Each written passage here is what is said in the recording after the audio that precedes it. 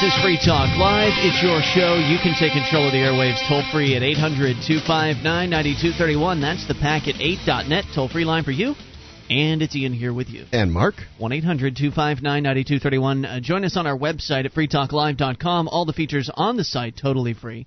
So do enjoy those. They're on us. Once again, that's freetalklive.com. Well, last night, Mark, I had actually sold a story during the show that we never got to. And I thought when I read the story that it was pretty darned important, so I want to make sure we get to it tonight. But also on the way, something about the Consumer Price Index. I know that sounds really dull, but it's going to be explained in an understandable fashion, yes? Right. Yes. Okay, looking forward to that. So to the email from, actually, Frank Gonzalez forwarding an article from Counterpunch by Pariah. It's called An Iron Curtain is Descending. And I found it pretty disturbing. Why are you traveling so often to Canada? The tough U.S. border guard barked. I was on Amtrak going from New York to Montreal, as I'd done a dozen times before over several decades. This was my first experience, the summer of 2006, of the increasingly standard and intrusive U.S. exit interviews on trains crossing the border. I've been hassled. Interesting. Exit interviews? Exit interviews going on right now in your very own free country. I've been hassled on every train crossing since then, most recently January of 2007. The U.S. now has a combined FBI-compiled file of all arrests and charges at all government levels for millions of Americans, and this is instantly viewable by police in many jurisdictions. Really? Including border officials of the U.S. and most other countries. In some cities, local police can access this file via one's license plate. The files do not show the favorable disposition of arrests that did not lead to charges or of dismissals and findings of innocence. And what's this entry stamp? So it just has arrests? It doesn't have convictions? That's what it sounds like. Oh, yeah. My God. That's terrible, because you could be arrested for murder. Anything, sure. And get off, and then you look like a murderer to these people. And what's this entry stamp from Canada with no country of departure? Was that from Cuba? You know, U.S. citizens may not travel to Cuba. You could be imprisoned and fined. This is what the border guard was saying to the guy. This line of questioning... You should do it with a really thick, comical German accent. This line of questioning has often been part of every exit interview since. The first time, the guard took my passport and kept it for about 30 minutes. Others, Canadians and foreigners as well as U.S. citizens, were getting similar queries, but mine took much longer. We'll let the Canadians handle this, the guard said as he handed back the passport. Moments later, across the border, I heard a Quebecois immigration agent tell her colleague, gesturing at me, "He's the one." Ooh. She, too, took my passport for quite a while. She came back with the information from my FBI file. I have a long record of political arrests from civil rights and anti-war actions. The Canadian said the FBI file showed a conviction in 1970 for a draft board sit-in. The agent said I would be admitted only for 2 weeks to Canada and could not re-enter until my file was fully investigated. She told me that she understood the conviction. So he was convicted 37 years ago. That's correct. Arrested 37 years ago. Mm-hmm. For sitting in... It was a conviction. It was a conviction. For a draft board sit-in. For a draft board sit-in. Yeah. And they're giving him trouble about going to Canada for that? Well, she said she understood the conviction was for a political act with which Canada agreed at the time, but said the Canadians had an agreement with the United States to investigate such cases. 2 weeks after I'd returned from Canada, the Canadian immigration agent called me, saying, "We have fully investigated your dossier. You've been approved and are welcome to return when you wish." Swell. Since that time, I continue to be hassled by the U.S. exit police, but I'm always dealt with quickly and politely by the Canadians. It's clear from my experience, as well as that of the U.S. Green Party and peace activists barred from entering Canada during anti-globalization demonstrations 2 years ago, you can see where his politics are, that 1 million or more former peaceniks and other radicals will now see more and more attempts to keep them at home. Most Americans are unaware of the new police-state procedures of U.S. officials who seek to keep millions of Americans from traveling, including trips across the border to our north, once thought the least difficult international frontier in the world to cross. Yeah. There are now regular stops and internal checkpoints for cars traveling toward, away, or near the border in states from Maine to Washington. We've talked about those. We talked about them down in Texas. They're also on the northern border, these checkpoints that aren't actually near the border. They're 100 miles in from the border, or 50 miles in from the border, just a installation where manned by border agents, where they're just stopping everyone and searching people. They're kind of like these way stations for trucks, but everybody has to stop, and they just get searched. It's very strange. It's like, I don't know, stopping people and searching them just inside the country? Not very freedom-oriented. This includes permanent checkpoints on interstates 100 or more miles from the border in New York and Vermont, as well as moving patrols who stop motorists in all parts of the border states. I remember when we were driving up to the Ed Brown household, we essentially came to the understanding, and I don't remember who told me about this, but one of the people we were driving with says that once you're within a certain mile range from the Border Patrol has the right to, which of course only individuals have rights, but they will stop you for whatever reason they want to, and they can and will search you for any reason at all. There's no need for probable cause. There's no need for reasonable articulable suspicion. As long as you're within a certain mile range of the border, you can be searched. Now, my question on that would be is, there's a lot of people that live within that whatever 100 miles of the border or whatever the period. What about their houses? What about their houses? If they can search your car without any kind of reason whatever, just a matter of degrees. In violation of the Fourth Amendment, can they just go ahead and search your house? Excellent question. There's the moving patrols that'll stop motorists in all parts of the border states. Some have called these whiteness checkpoints, since border guards often pull over dark-skinned motorists and some people perceived as Middle Easterners. Civil libertarians and others in the border states, including conservative farmers, have protested this dramatic departure from the assumed tradition of allowing Americans freedom of travel, certainly freedom to leave their own country. Homeland Security, which supervises the U.S. Customs and Border Protection Squads, CBP, admits that few terrorists, some say none, have been apprehended by this dubious process, but various sex offenders and other criminals have been caught, and drugs and other contraband have been seized. This, in addition to the exit interviews of Americans leaving by train or bus, which are now routine. One group, aside from dark-skinned people and Muslims targeted by the internal checkpoints, are students and other young people.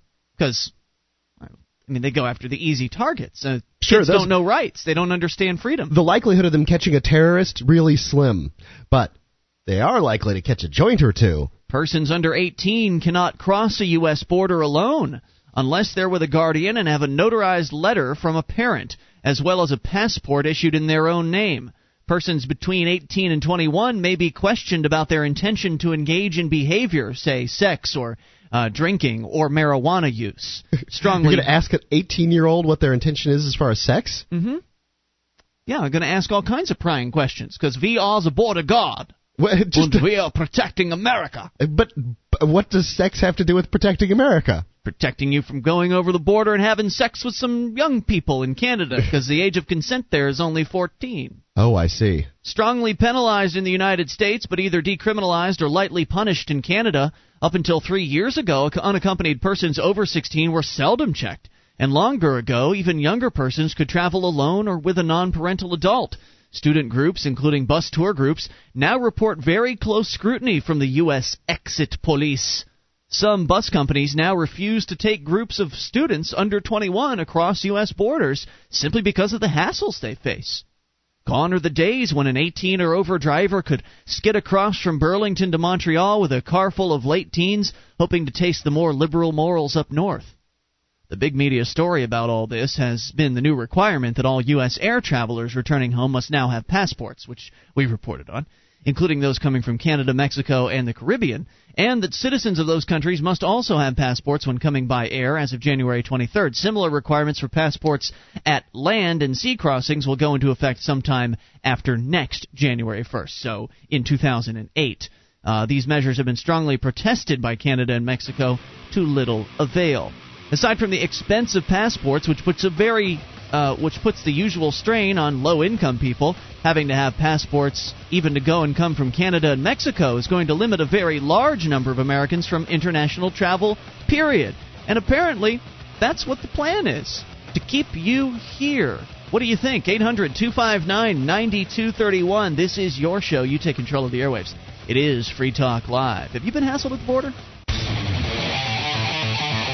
This is Free Talk Live, your show. You bring up whatever you want, toll free at 800-259-9231. That's the packet8.net toll free line for you, 1-800-259-9231. It's Ian here with you. And Mark. And you can join us on our website, freetalklive.com. All the features completely free. That includes archives. An entire year's worth of the show awaits you. You just go and download it. They just click. There's no logging in. There's no membership fee. None of that crap. You just go and get them for free at freetalklive.com. Plus, how close were the philosophies of Nietzsche and the Nazis? Check out the fascinating new DVD by Dr. Stephen Hicks, available at Laissez-Faire Books. How did the Nazis come to power in one of the most educated and civilized countries in the world? And was Nietzsche's philosophy the inspiration? Check out this and many other books and videos on Liberty at lfb.com. That's Laissez-Faire Books, lfb.com. Talking about the border harassment going on right here in the so-called land of the free. It's an article from Counterpunch, and it's entitled, appropriately enough, "An Iron Curtain is Descending." The author goes by the name Pariah, apparently. That's his name, talking about how he's been hassled in U.S. exit interviews while he's been attempting to cross the border on trains. Apparently, they also conduct these interviews for people crossing in a variety of other ways as well. You know, I've made the comparison a couple of times on the air, and I don't know if I 100% believed it, but how did they manage to go from East Berlin being open, because when they split up Berlin and gave, they split it in four pieces, and essentially, the free world gave it back, and then Russia kept its quarter of it. The Soviet Union. And then they walled it off, but they couldn't wall it off in a day. They didn't just say, we've got East Berlin, boom, there's the wall. So it took a little bit of time. How did they manage to sell transition like? The idea of we're walling you in to the East Berliners? Keeping them out. I'm thinking that's what they did. That's what they had to have done. That's how they're doing it here. And they're going to build a big wall down on the southern border with the reasoning of, we're going to keep these bad folk out. And Americans are going to trumpet it from the rooftops as a great idea. And then we're going to be trapped here. Yes, exactly right. Not that I haven't been to Canada in quite some time, and I don't feel terrible about not being able to go, but it would be nice to have the ability to just pick up and go. Yeah, that's what freedom is. Yeah, the freedom to move from one point to another. It seems like, providing the private property owners are giving you permission, and of course we don't have all private property today. We've got public roads and that sort of thing, and so you have the right to travel on those roads, or you should. It's very strange. Well, anyway, let's continue with the story here. The Iron Curtain, pointing out that the big news has been about the passport requirement, that now if you're traveling by air to Canada, Mexico, or the Caribbean, you're going to need to have a United States passport in order to re-enter the country. As of 2008, if you're traveling by foot or by bike or by car across the border, you will also need to have a passport. And as the author... a passport to go to Canada? Yeah. I mean, why do we need this? Control, my friend. It's just control. More bureaucracy. It's more bureaucracy, more money, of course, for the bureaucrats, and control. It's very important for them to have this control structure set up so they can so-called protect us from terrorism. Well, I don't know about you, but I'd rather have my freedom than this so-called protection and this so-called security and all these exit interviews and being interrogated just because I want to go across the border and smoke a joint in Montreal or whatever the reason is. I can't see that Osama bin Laden's billionaire butt can't manage to buy some passports,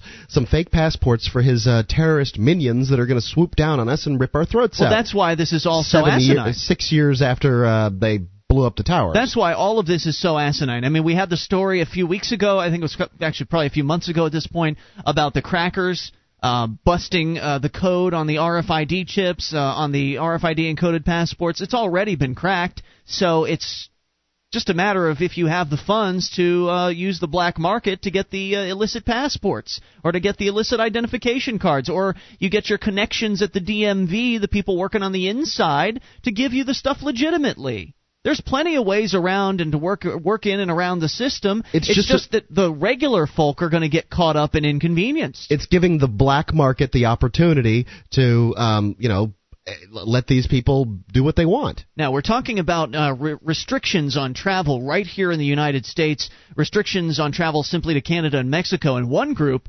according to Pariah, that gets very special attention are, as you might imagine, registered sex offenders, of whom there are now just over 600,000 in the United States. Remember, sex offender includes people who are peeing behind a bush somewhere. So this doesn't mean there are 600,000 child molesters. It's 600,000 sex offenders. Well, and we've read story after story about people getting sex charges for the strangest things. Right. Having sex with a 16-year-old girl or a 15-year-old girl who said she was 16 or 17. Just a whole variety of things. But nonetheless, once you've got that label, some girl took pictures of herself, put them on the internet. She's a sex offender. 15-year-old girl. Yep. Some charged with abusing herself. 14 and 15-year-old boy and girl had sex with each other, got charged with sex with a minor. These are just bizarre things. So all these people fall into this category, and of course the public generally approves of all measures to limit or control this group of pariahs, never mention the fact that few of them were actually violent rapists, and that many are forced to register for decades or life long after minimal offenses, including prostitution and public sex, or in some cases even urinating in public. Beyond sex offenders, though, virtually all the 5 million-plus persons who are on parole or probation for state and federal felonies will be unable to keep or get passports. Another large group are the 4 million or so who are child support delinquents. At the very least, about 2 million deadbeats meet the minimum requirement of being $5,000 or more behind in their payments, which triggers automatic passport cancellation or denial. Among these are at least 500,000 teenage fathers, mostly very low-income school dropouts, often unemployed and sometimes homeless. All of these groups who are forbidden international travel are related to class and race discrimination. Of the 5 million on parole or probation, a far higher percentage, of course, are black and Hispanic than would be warranted by their prevalence in the overall population. By some estimates, between 13 and 20% of all black men are now in this category, and thus forbidden to hold or keep passports. Do you see the point he's making? There's a whole section of millions of Americans, you included, Mark, that are not going to be able to cross borders at all. You just can't get a passport. No, I can get a passport. I have a passport. Oh, you can? I'm not mentioned in that list. I'm just a convicted felon. Oh, okay. But I can't go to Canada. State or federal. Oh, okay, you're not on parole and probation. That's correct. I can't go to Canada because Canada has a rule against convicted felons going there or whatever, but not that it stopped me before. But now there's these rules here in the United States stopping these regular folk, people who've made some mistakes in their past, from leaving this country. Most of media attention about the U.S. travel restrictions has focused on harm to tourism and other business, with considerable protest from border communities about a cross-border trade and from the U.S., Canadian, and Mexican travel agencies. A Canadian government website dedicated to an international trade estimates that there has already been an 8% reduction of U.S. visitors to Canada and a 7% reduction of Canadian visitors to the United States. And this will likely rise to 14% or more by the end of 2007 for visitors in both directions. And we already reported on statistics that show that international tourism not coming from Canada and Mexico has already dropped by 20%. Right. Of course. So there goes the economy, stupid. 800-259-9231. No, heck no. A 10% drop almost? And it's only going to go up from here as the inconveniences mount, as it becomes more and more difficult to cross the border. They're saying they're going to mount. What have you experienced if you've tried to cross the border recently? 800-259-9231. This is your show. You take control of the airwaves. It is Free Talk Live. Our archives, website, and podcast will continue to stay free, but if you think other people deserve to hear this show, consider becoming a Free Talk Live amplifier for just $3 a month at amp.freetalklive.com. Help free some minds. Visit amp.freetalklive.com. This is Free Talk Live. It's your show. You take control of the airwaves toll free at 1-800-259-9231. Bring up whatever you want. It's Ian here with you. And Mark. 800-259-9231. That's the packet8.net toll free line for you. And you can join us on our website at freetalklive.com, where the wiki awaits over 1,000 pages created by listeners like you. wiki.freetalklive.com to get to it. Well, there's a lot of content there. In fact, you can edit it at your leisure. Wiki freetalklive.com. And what's your liberty issue? Is it the war on drugs? Well, register now for the February of 2007 New Hampshire Liberty Forum. Speakers to include Jack Cole, the Executive Director of Law Enforcement Against Prohibition, as well as Rob Campia, Executive Director of the Marijuana Policy Project, and New Hampshire residents who are working to end the war on drugs. freestateproject.org/Liberty Forum to get more information and to get registered and to get the latest on the Liberty Forum, because we're just days away from it at this point. That's freestateproject.org/Liberty Forum.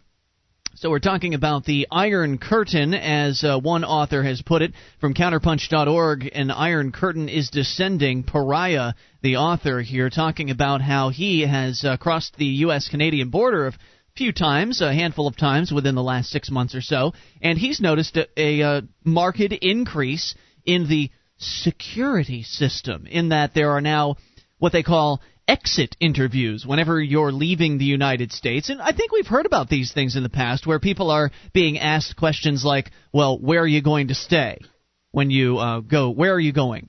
Who are you going to see? It's fine and everything if the Canadian authorities, I suppose, ask me where I'm going to stay and who I'm going to see in Canada. But these are the U.S. authorities. But I don't feel that the U.S. authorities have any reason to ask me those questions when I'm leaving the United States. Hey, it's your job to secure the United States. Why don't you worry about it?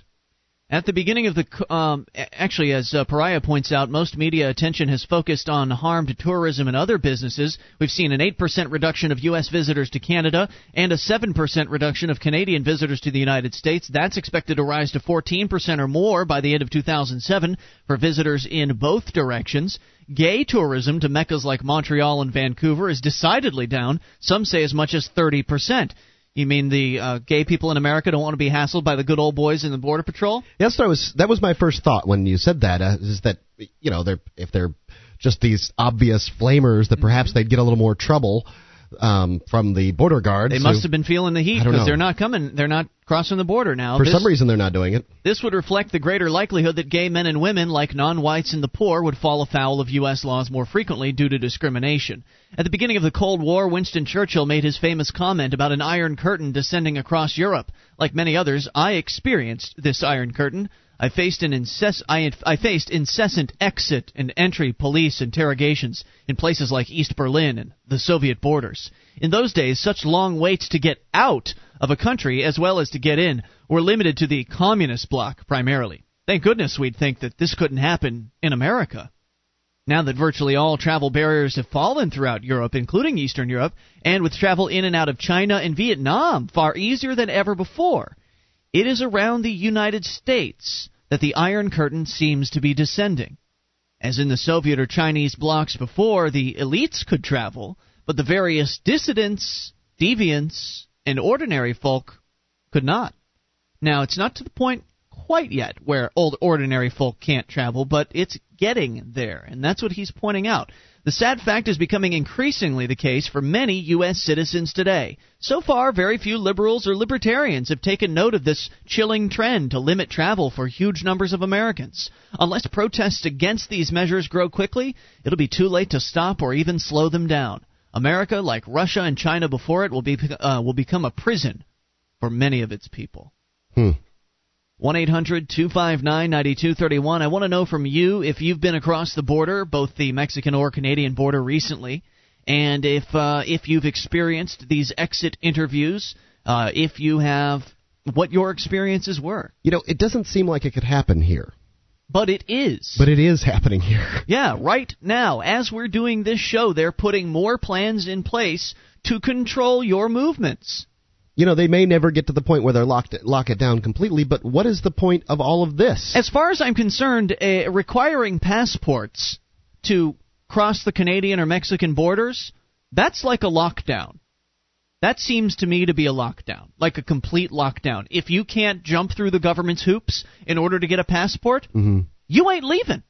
Yeah. You're stuck here. You are asking their permission at this point to leave. Exactly right.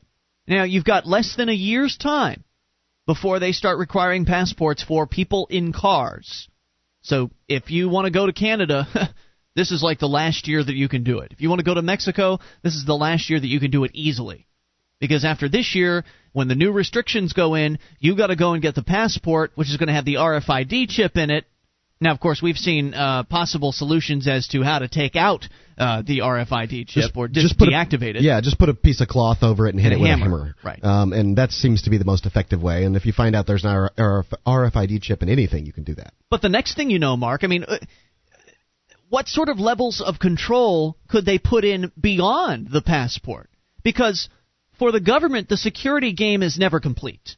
There's always some new hole that they've got to fill, some new patch. There's always going to be secure. You know, the government can always raise security until they put us all in padded cells. Well, I mean, I could very easily see one very simple thing that they could be doing soon. Now that next year they could institute this mandatory passport thing. And what they might find out is that people that are coming through have deactivated the RFID chips, and so we could create a new crime that if you deactivate the RFID chip in your passport, then you could be detained for extra interrogation at the border. I don't know if that would be considered a crime, but I could very well see that they would it could likely be an excuse to harass you. It would likely be that. And so that's just one idea. What have you experienced? Let's go to Miguel in New Mexico. You're on Free Talk Live with Ian and Mark. Hello, Miguel. Hello. Thanks for having me on your show. Thanks, dude. What's on your mind? Well, I had an experience. I was listening to Alex Jones, and I've been paying attention to this scene for the past year and a half now, and I really thank you guys for sticking your heads out there and making a stand for the American people, even though a lot of other people just prefer to be in the dark. Mm-hmm. The experience I had was I moved from San Diego to New Mexico about a week and a half ago. I have family out here. Okay. And I took the southern route, which I normally take the northern route through Flagstaff. Mm-hmm. And as I was coming down the southern route, I look Hispanic, and I'm a mix. Right, your name's Miguel, for God's sake. Yeah, for God's sake. You know, my last name's Herblin, so people think of that, they're like, oh, my God, you know, what's the difference there? You know, your parents obviously are mixed. So okay. When I was traveling, all of a sudden, in the middle of nowhere, they had this stop by the Border Patrol, stopping American citizens. Was it an installation? Was it like a multi-million-dollar actual building, or was it just a couple cars? No, this was like a couple cars, and they had dogs, and they pretty much just set up like a roadblock, like a construction site. Mm-hmm. And it just appeared out of nowhere. And it was kind of frightening because now they're just pulling people over at random, ready to search their cars, you know, and it just clicked on me the realism of this RFID chip thing coming into power real soon. You know, the American people, the only difference here between this and the Nazis, I'm afraid, are the jackboots and the weird accents. Well, and they haven't started throwing people into concentration camps right, yet. They're not gassing any Jews at this point, but it's just so, I mean, random stops and searches in America?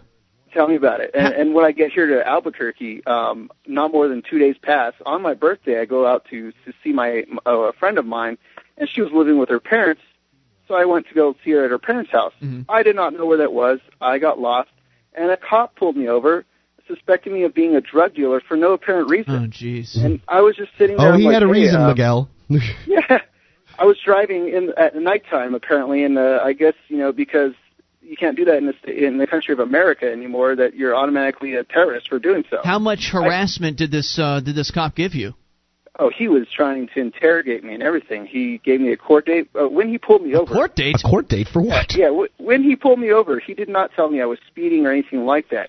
He began searching the car, looking around with his flashlight, interrogating me as to where I'd been, where I'm going, if I drank anything or had but he's just protecting and serving. Didn't you feel protected and served? Right. I do. Oh, gosh. I want you to tell me a little bit more about the random roadblock that you encountered. I want to know a little bit more what exactly that was like. If you could hang on, that'd be excellent. 800-259-9231.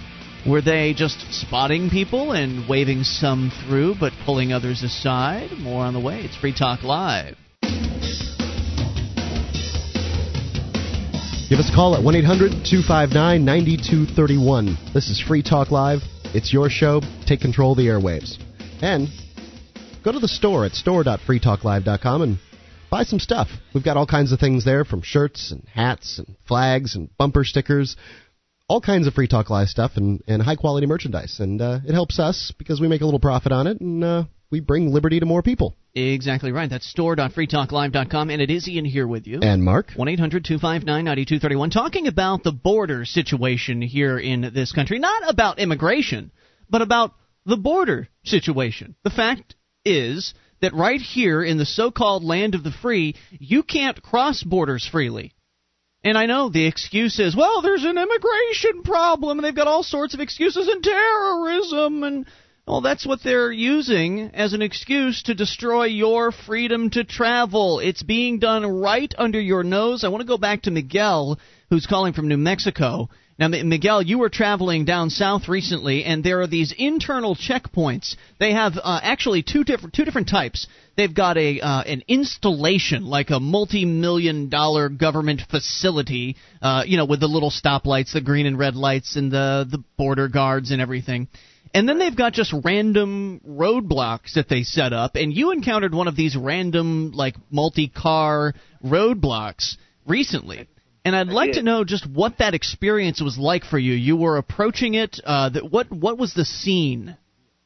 Well, when I first came upon the scene, I couldn't actually see it. It was around a bend to where, as soon as you turn, there it is, boom, right in front of you. Mm-hmm. But what was leading up to it, it seemed more like a construction site than anything that I was coming upon, that you had to slow down, which I did. I was I had a trailer behind me, a U-Haul trailer. So in their eyes, that gave them more suspicion because apparently they had reasons for suspicion because I might have been hauling illegal immigrants behind them. And I was literally taken over by laughter because I was like, okay, I'm just moving. I'm a college student, just moving back home, just trying to all my stuff in there. You can look inside if you want. But it was just a level of interrogation. It made me feel like, what is this? I mean, you're an American citizen. I'm an American citizen. You're saying you can't trust me just because I'm traveling? I mean, where did our country go? I mean, it used to be that, if like I heard on the commercial, if you don't hurt anybody and you're just having a good time and you're not bothering anybody, you're free to do whatever you want. Where did that go? That's the way it was supposed to be. Now, as you were approaching, you say you turned right into essentially this checkpoint. Were they just sort of eyeballing cars and waving some through and then waving some aside, or was everyone getting stopped and questioned? Everyone was actually had to pull up to the first officer, which had a search dog, and he kind of went around the cars with the dog. Then the next guy would actually wave you through or not, but you'd have to stop at the second guy to give him your residency, tell him if you were from the U.S. or whatnot.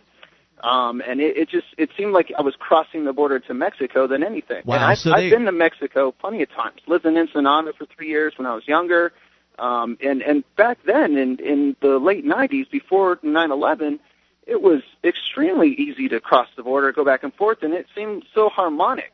Right, and the world wasn't ending. There wasn't anything terrible happening as a result of it. But now what's terrible is this security state that we have, this police state that we've created. And what really bugs me is that the people that are out there advocating for more immigration control, I don't think they realize that they're advocating for more of this crap. Totally. And I've seen all of Alex Jones' documentaries. I've done my own investigation, and what he says is true. What you guys say is true. We are living in a police state. The New World Order is coming. Well, I don't know. I mean, the New World Order, it's a little too conspiratorial for me. If that I find questionable, because if there really was a group of powerful, evil bankers out there that wanted to crush and suppress freedom and liberties, then why wouldn't they go after the people who are outing them? That just doesn't. That is possible. That is possible, and I try to take those things into consideration. But I mean, my instincts are, kind of on Alex's side, but I agree with you there. I mean, that's a possibility as well. Right, I see where you're coming from, and to me it doesn't matter if there's a secret club that they're all in. Right, whether it's called the New World Order and whether it's a bunch of bankers that they could name. The fact is, our liberties are going away, and they're very real politicians that are destroying them, and we can attack them without any question. And Miguel, thank you for the call. We appreciate the story and the call. Wow. Can you imagine coming across that? You're 100 miles in from the border, and you run across one of these checkpoints, one of these roving checkpoints for the very first time in your life? Wow. Talk about just a shock to the system. Can you imagine running across it and not being shocked, though? I mean, I would imagine most Americans just aren't that shocked. I wonder about most Americans think. Why isn't it there hasn't been a ruckus raised over this? You don't hear about this on the news. That's true. Maybe they feel protected by all of this. I hope you enjoy your stops. chains, America. Yeah, enjoy your chains. Because they're being locked around your legs and arms. You are being shackled as we speak. Even though you can't hear them yet, they're putting this control system in, and you're not going to be able to leave sooner or later. I was talking to my mom. I was just in Sarasota, Florida over the weekend. I whirlwind tour there for 20-something hours in Sarasota. And I was talking to, she was talking about the show and how sort of radical my opinions are and how much more radical yours are. And, she was just sort of worrying a little bit. As moms do. Moms so do well. that stuff. And I said, basically... Was she concerned that somebody was going to come after you or something? No, she was just talking about it. And, I'm like, Mom, my big concerns are taxes are really, really high. And we're slowly becoming a police state. And she's like, oh, I would agree with that. I mean, here's a 65-year-old woman who's never voted anything but Republican, as far as I know, in her life. She just seems like, to me, she's just average America. Yeah. And she says, oh, yeah, we're becoming a police state. Ho-hum. And it's just sort of matter of fact, like, oh, yeah. Well, I think from her point of view, she's just a little bit on the conspiracy side. She doesn't know any of the stuff about conspiracies, but she would believe that kind of thing. I've talked to her in the past, and she kind of believes Don't turn her on to that internet.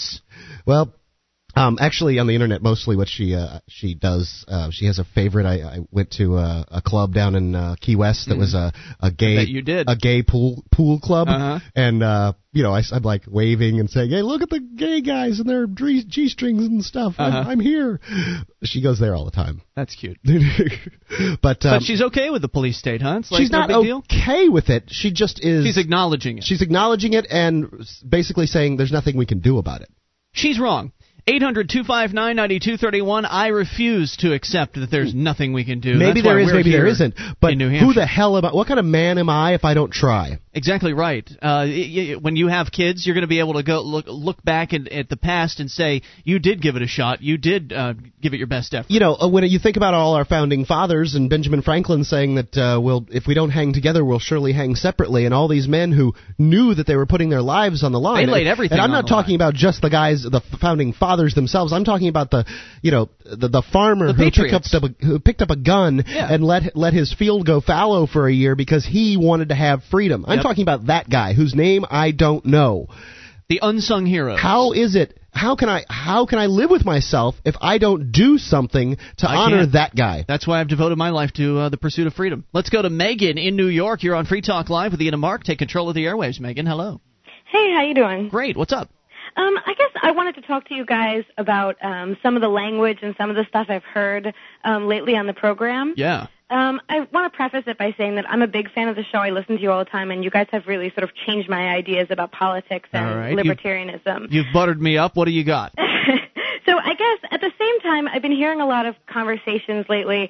I know when you guys mentioned the Anna Nicole thing, I remember Ian, you talking about her being in Penthouse and Playboy, and when someone corrected you and said that she was in Playboy and not Penthouse, you had said, yeah, I mean, she's less of a slut now that she was in Playboy instead of Penthouse. You use that term? I might have. I know I called her a bimbo. Okay. And a slut. Yeah. For sure. And, okay, well, if you heard it, then you heard it. I mean, it's difficult to know what you say every night all the time. Yeah, and then I mean, there was other conversations I remember you guys had. You were discussing sort of some of the lascivious things that high school cheerleaders were engaged in. Yeah. And again, calling them sluts and things like that. Whoa. That's you guys. You just said you guys. No, actually, you're right, Mark. It was sort of more Ian. Yeah, those dirty girls. Yeah, and I think, Mark, you were sort of taking the other side of that. So you don't like those words, huh? Well, I guess, I mean, me personally, I'm seeing that you guys are trying to sort of court a certain market in terms of the female demographic, that you let ladies come first on the phones, you have the shine of female listeners, and so, I mean, that indicates to me that you're looking to sort of court a certain demographic, and so I'm not sure that jives with that. But, I mean, more of a concern to me is that the libertarian ideal that you're sort of putting forth advocates freedom to me and the ability to sort of act as you will. Absolutely. You know what, Megan? Hour number 2 is on the way. If you can hang on, I'd like to discuss this in a little bit more detail than we currently have time for. So if you please hold, we'll come back to you. 800-259-9231. I am getting chastised. Free Talk Live here. being taken to task. Yes, chastised for my choice of language. The toll-free number, 800-259-9231, hour 2 on the way. We'll bring back Megan and your calls as well about anything. It's Free Talk Live. Would you like to help others find Free Talk Live? You can help us advertise, market, and promote the show at amp.freetalklive.com. Consider becoming a Free Talk Live amplifier now for $3 a month and get some cool bonuses at amp.freetalklive.com. This is Free Talk Live. We're launching into hour number 2, and you can take control of the airwaves toll-free at 800-259-9231, the packet8.net toll-free line for you. Ian here with you. And Mark. That's 1-800-259-9231. You can join us on our website, freetalklive.com. All the features there totally free. That, again, freetalklive.com. Let's go back to Megan, waiting very patiently in New York. Now, Megan, just to recap for all of our listeners just tuning in at the beginning of this hour, you are essentially holding my feet to the fire. I have used some derogatory terminology in recent weeks when talking about, how would you describe them, more promiscuous women? You're taking me to task for using the term slut on the air. And was bimbo one of the terms that you were offended by as well? No, I guess I was more concerned with the term slut. Slut. Because you've used that more often than bimbo. So what is it that was inaccurate about my use of the term slut, or what is it exactly that was offensive about it? Is it just the term itself, or my inappropriate use of it, or? Well, no, I think my concern is sort of two things. That, in trying to advance the libertarian ideal, I feel that part of that is sort of the choice, the ability to make choices in your life however you choose without sort of people invading on that. Now, wait, I'd like to address that if I could. The libertarian philosophy wouldn't preclude Ian from using terminology like that. I mean, it would just be like, she can be a slut if she wants to be a slut, but I can call her that if she is would kind of be how that is. No, I would agree with that, because I think that in the concept of liberty is the concept of freedom of speech. Right. But the repercussions of that, I think, is what I want to bring to your attention, is that think about how the language that you use affects the people who are listening to you, and I think it perhaps could have the effects of ostracizing or isolating certain people. And the second point that I want to bring up... But it was Anna Nicole Smith. Yeah, but it wasn't just about Anna Nicole Smith. It's not just in that context that you've used that sort of language. It's in several different contexts. If it was just one time about Anna Nicole Smith, I would call it a one-off and not bother with it. But at the same time that you're sort of, talking about Anna Nicole Smith, talking about cheerleaders, calling them sluts, I'm also hearing you sort of advocate concepts like, I remember a show where you were talking about photos of topless women by the side of the road in Holland, and saying that was a good idea to slow down traffic. I think there were actual topless women, by the way. Yeah, yes, it's true. I saw the video footage from it. Right, and saying, oh, yeah, that's a good idea. And also, I didn't call them sluts, though. No, you didn't, but I'm not seeing, I guess, how those two jibe. I mean, I guess Anna Nicole Smith was being a slut for being in Playboy magazine, but the women in Amsterdam are not being sluts for standing by the side of the road. And I think, like, another argument that you also bring up is the sort of puerile nature of American society, and that if we were more open to conversations about sex and open to sex education and, open to economies and these sort of discussions, that, we wouldn't have a lot of problems, as many of the problems we did with, teenage pregnancy and abortion. Absolutely. And I'm not sure that, condemning women for their sexuality is helping that conversation. I don't know if I consider it condemning women for their sexuality. I just don't. Maybe I could use a better term. I mean, when you're dealing with girls who are acting slutty, what's a better word that you would prefer I use, Megan? I'm concerned by the concept of, girls acting slutty, and I'm not hearing guys that word act when sluts. you discuss, Guys are slutty too, and that kind of thing. So I guess I've never heard you say, yeah, those 15-year-old guys are overly promiscuous, and I think they're really slutty. So I feel like it's a word that's reserved for women. Maybe it's just because of the culture and the society that we live in. Yes, men are dogs. I mean, there's no doubt about that. I don't know if the word slut would really apply to a male. You see pictures, she's making the point that that slut's a sexist term, and it is. And you never bow to society's rules on anything, and why should you bow to society's rules on whether a girl's a slut or not? I don't know if I'm bowing. I think I'm influenced by society. I think you are, but you're not influenced in basically any other. You won't allow yourself to be influenced in any other format. Now, I understand. Promiscuous? Would that be Nicole more? Smith has cultivated had cultivated the whole persona of slut. I mean, she was working on that, so I don't have any problem with that in particular. But and when it came to the teenage cheerleader girls, I can give you. I've got another story tonight, actually, about teenage girls being in virtually nothing on MySpace, and I don't know what's a better term for this, Megan. Easy girls, promiscuous girls, sexually loose. What would be a more politically correct term to describe women like this? I guess I'm not so much concerned with the politically correct. I guess two things. First of all, the assumption that it makes, like, okay, if somebody is on MySpace showing their bodies, that they are sexually easy, and even if they are, sexually with more than one partner or with a partner when they're legally underage to do so, I don't know if that's something that's, if it's something that's bad. I guess if you have a ethics system that's based on either law or religion, and I don't think you have an ethics system that's based on either, right? No, I don't think it's... I guess I'm wondering where your condemnation comes from. Sex isn't bad, per se. Obviously, we've talked about that enough times on Free Talk Live. I'm all for people having safe sex. It's just that I don't necessarily get the feeling that a girl that's going to be revealing herself in a sexual fashion on MySpace, for instance, is going to be the most safe sex person out there. That's definitely a conclusion I'm drawing based on absolutely no evidence whatsoever.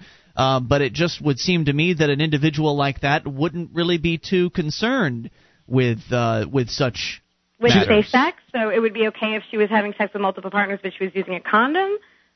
I don't think that necessarily having sex with multiple partners, even with condoms, is necessarily safe sex, personally. I think but if you were having sex with multiple partners but not showing yourself naked on MySpace? Well, then nobody would really know, I guess. Then you'd be a secret slut. I don't know. What's a better term for a girl that really shows not to hold your feet to the fire, but more to, I guess, ask you to think about how the things that you're saying affect, I guess, what effects they have on the people who are listening to you. Well, if I worried about that all the time, then I wouldn't be able to say anything, because obviously I'm going to affect people that listen to me either way. Some people are going to like what I have to say, some people aren't. I think when it comes to describing a sexually loose, promiscuous woman, should I just not address that? I mean, is that what's... I guess I'm not really sure what about the term slut is offensive. It seems to be an accurate term for certain people, and... I think the point is that it's clearly a derogatory term, and I think that you're making a judgment on people based on your perception of their practices. That's true. Sure I'll agree with that. What that judgment... I mean, I'd be very curious to know what your judgment of their sexual practices is based on. Like, I know you're an atheist, and I know it's not religious-based. Like, you don't think that they're going to hell for having sex, and I know you're not that you're not so concerned about... law when it comes to sex. I mean, I know that you've made comments about people having sex at 15 or 16 and it being silly that they would be tried as a sex criminal. So I guess I'm maybe wondering where your condemnation comes from. I don't know if it's condemnation per se. It's just more of a what I consider I think it's condemnation. Maybe I think that slut is a derogatory term. There might be a little bit of condemnation. No, I think it's pretty derogatory. No, I mean that much is true, and I can see that. When I'm looking at it though, a slut's a slut and a scumball's a scumball. The way I see it, I mean, if we were to call, I don't know, I'm just picking somebody out of thin air here, and I don't know the guy personally. How about Tommy Lee? You pick some guy. He's a tramp. You pick some, well, yeah, he has probably had sex with a lot more women than us combined, but when you look at him, he's covered in tattoos, he's got the long kind of disheveled hair, he wears the ripped up jeans. I mean, would you feel badly if Ian labeled him a scumbag by the way he looks? I mean, I don't really have an opinion about that. I don't know. I'm trying to figure out where you're coming from on it too. I mean, slut is a sexist term. It is. It's a derogatory sexist term. But it's, as Ian said, it's accurate in some cases. Anna Nicole Smith trying to get that title, and if she's not, she's doing a bad job of avoiding it. These aren't women that the women that I would label a slut aren't people I would want to associate with. You just have some kind of thing for the cheerleaders. I don't have a thing for them at all. Please. I think that the behavior they engage in is dangerous to themselves and others. I don't have necessarily a moral qualm beyond the fact that I think it's just dangerous in that they could be transmitting sexually transmitted diseases, and if you've got more to say, hang on, Megan. We're coming back with more Free Talk Live.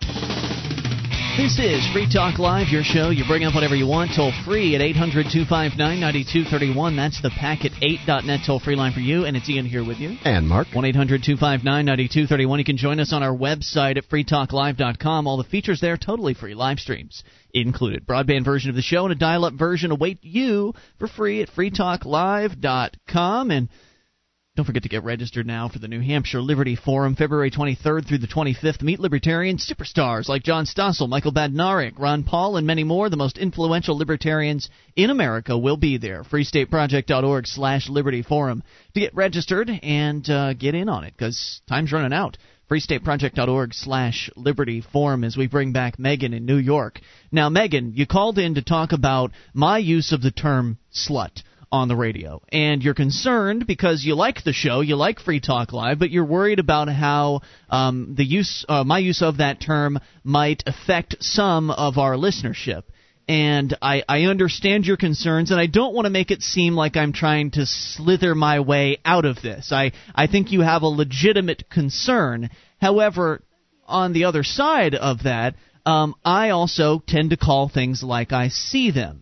And if I see somebody, if I come across a story in which I believe that we're dealing with, as UrbanDictionary.com describes the term slut, a sexually promiscuous person, usually female, the derogatory term, one who engages in sexual activity with a large number of persons, occasionally simultaneously. Looking to the definition of promiscuous, we see that it's characterized by or involving indiscriminate mingling or association, having relations with a number of partners on a casual basis. I think it's the indiscriminacy of it all, the lack of discrimination that I have a problem with, the danger that essentially sluts provide to the world. Yes, they're providing sexual services to slutty guys at the same time, but they're also, all of them are helping to spread sexually transmitted diseases, and to that extent, I think that they are individuals who do deserve a bit of ostracism, not necessarily because they like sex,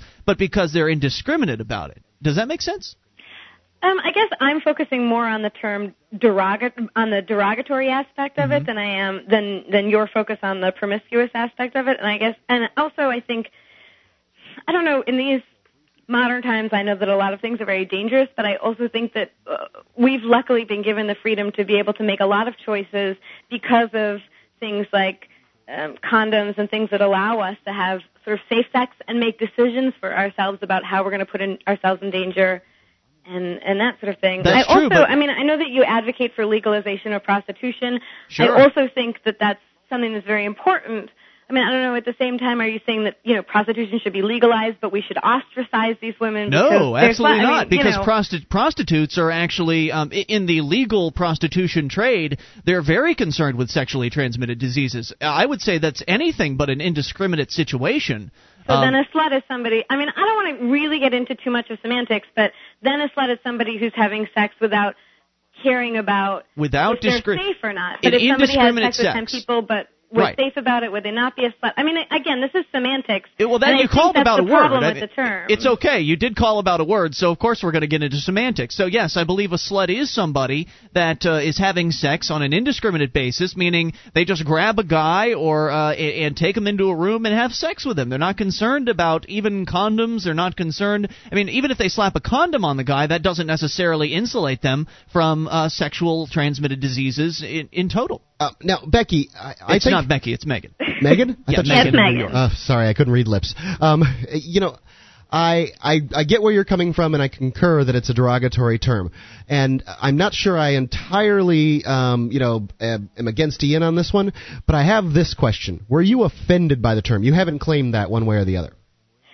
I mean, I don't like the use of a derogatory term that could be used against me. Okay. I mean, I think that my concern about a derogatory term would involve judgment on whether or not I'm inclusive in that.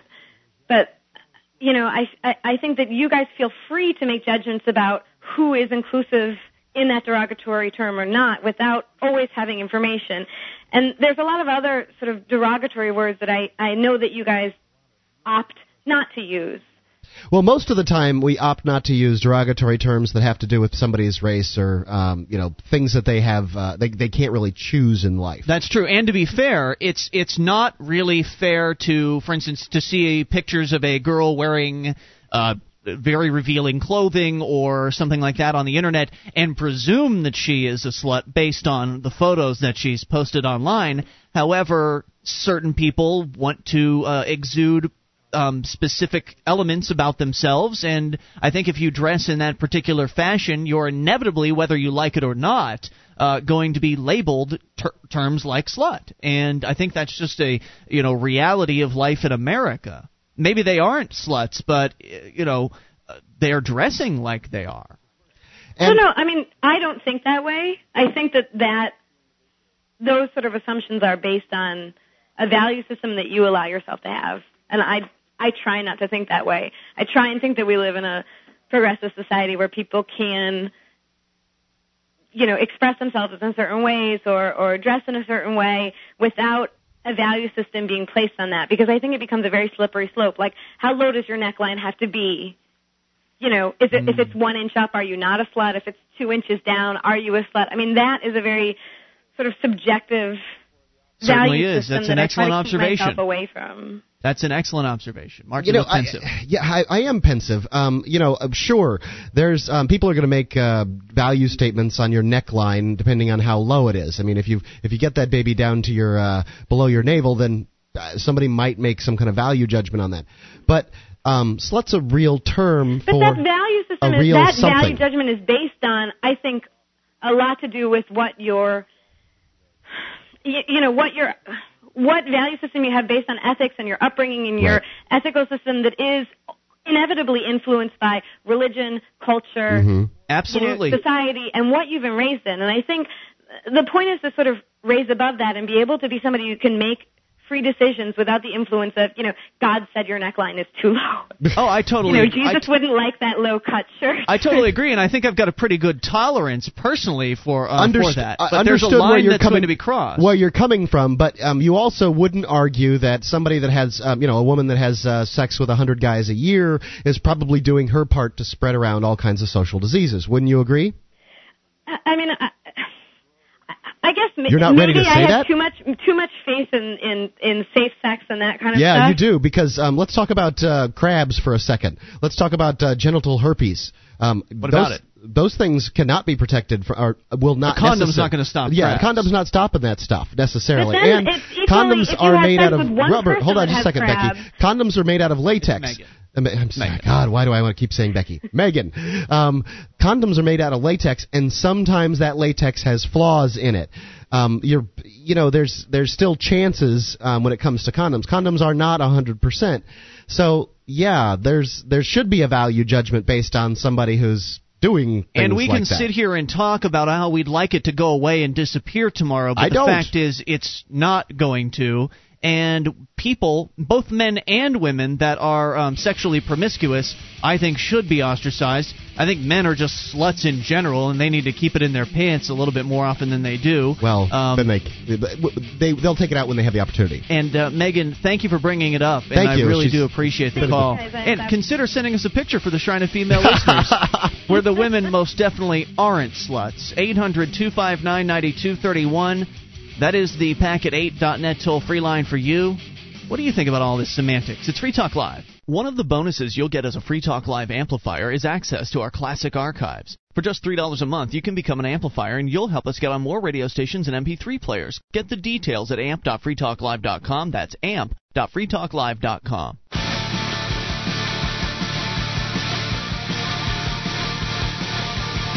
This is Free Talk Live, your show. You bring up anything. The toll-free number is 800-259-9231.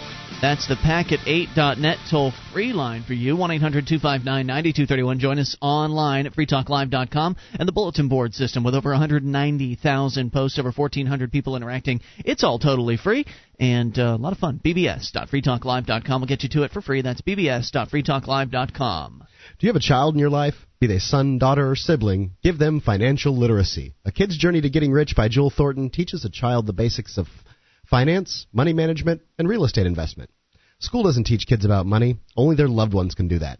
Give your special child A Kid's Journey to Getting Rich. Order it now at akidsjourney.com. That's akidsjourney.com. Or call 1-800-657-5066. That's 800-657-5066. You know, I want to continue talking about young people and sexual promiscuity, but we got to go to the phones first. It is a show about your call, so let's talk to Bert in Tennessee.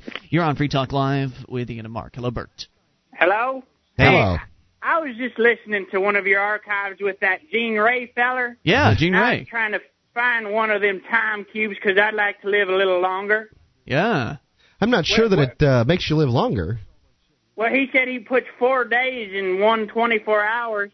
Right. He is an amazing man, Gene Ray. He is the world's wisest man. Well, he was. I thought he was pretty good, and I was just trying to figure out where I get one of them time cubes. Well, you can go to timecube.com. Maybe he'll let you order one. I don't know if he's selling it. I think it's a theory of his. I don't think it's really a product, but there's certainly lots of information there. In fact, you could probably spend several hours scrolling through the main page there at timecube.com. Okay, thank you very much. Okay, Bert. Good try. Had a funny call. 800-259-9231, the Packet8.net toll-free line. You know, we just got off the phone with... when we were on the rock and roll station, we used to get all kinds of people calling in with all kinds of funny voices. Much more talented than Bert. doing lots of jokes and that kind of thing, and it was great. All right, so enough of the reminiscing, Mark. Let's continue talking about the topic at hand here, and that is sexual promiscuity, young people, sex, sexually transmitted diseases. And what started all of this was Megan calling in with I think what was some genuine concern over my use of the term genuine and legitimate concern slut on the radio. And I just want to go to a story, and then we'll continue talking about the issue. But this from Liverpool in New York. An internal investigation is underway in the Liverpool School District, Mark. The superintendent is trying to find the person who created a MySpace website called Liverpool High School Hotties. It's an illicit site that shows several young girls wearing practically nothing.